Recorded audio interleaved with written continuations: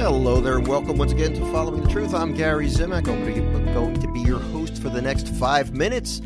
As today we will take a look at the Mass readings for Wednesday of the 6th week of Easter, May the 25th. We're going to look at more on the Holy Spirit. We've been hearing a lot about the Holy Spirit as we've looked at the Gospels this week. That is because Pentecost Sunday is not this Sunday, but it's the following Sunday. So we are very close to that celebration of when the Holy Spirit descended on the church in a big way. Let me just read this gospel, and we'll chat a little bit more about it. By the way, thanks for coming by. It really means a lot to me. You know, I want to make sure you know how much I appreciate you spending this 5 minutes with me each day. I'm looking at the numbers. The numbers look really good, so thank you. Obviously, I'm supposed to be doing this podcast based on your support, so we're going to keep doing it as long as you're interested and as long as I'm able to do it. The gospel today is from John chapter 16, verses 12 through 15. Jesus said to his disciples, "I have much more to tell you, but you cannot bear it now. But when he comes, the Spirit of truth," he's talking about the Holy Spirit here, "he will guide you to all truth. He will not speak on his own, but he will speak what he hears. And he will declare to you the things that are coming. He will glorify me because he will take from what is mine and declare it to you.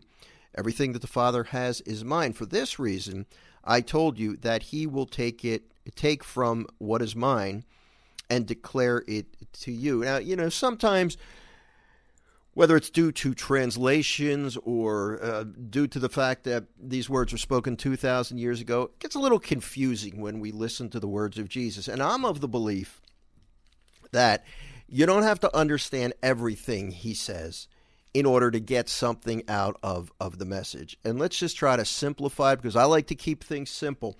What Jesus is saying here, I think the lesson that I feel that he's really trying to present, is that the Holy Spirit is the Spirit of truth and will always guide us to all truth. Now, this is a blessing.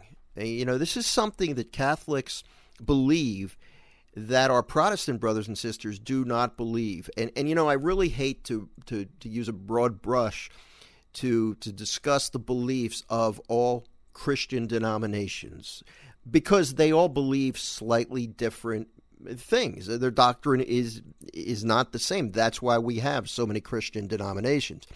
But here's the blessing we have as Catholics. We believe that not only does, and I think this is it's pretty safe to say this is a common non-Catholic Christian belief.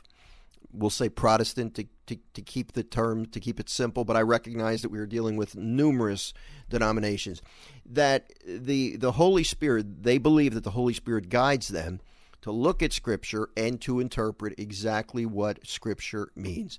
Now, as Catholics, we believe that ultimately the ultimate decision, the ultimate interpreter of the Scriptures is the Church. And because Jesus established a church, the Church decided, under the inspiration of the Holy Spirit, which books should be included in the Bible. You know, that decision had to be made.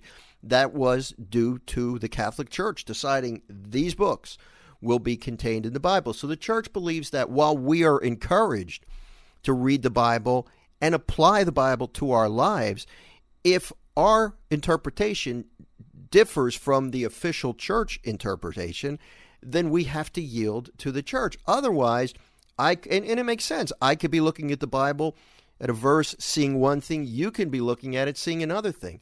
Sure, the Holy Spirit will guide us, but within the general guidelines of the Church.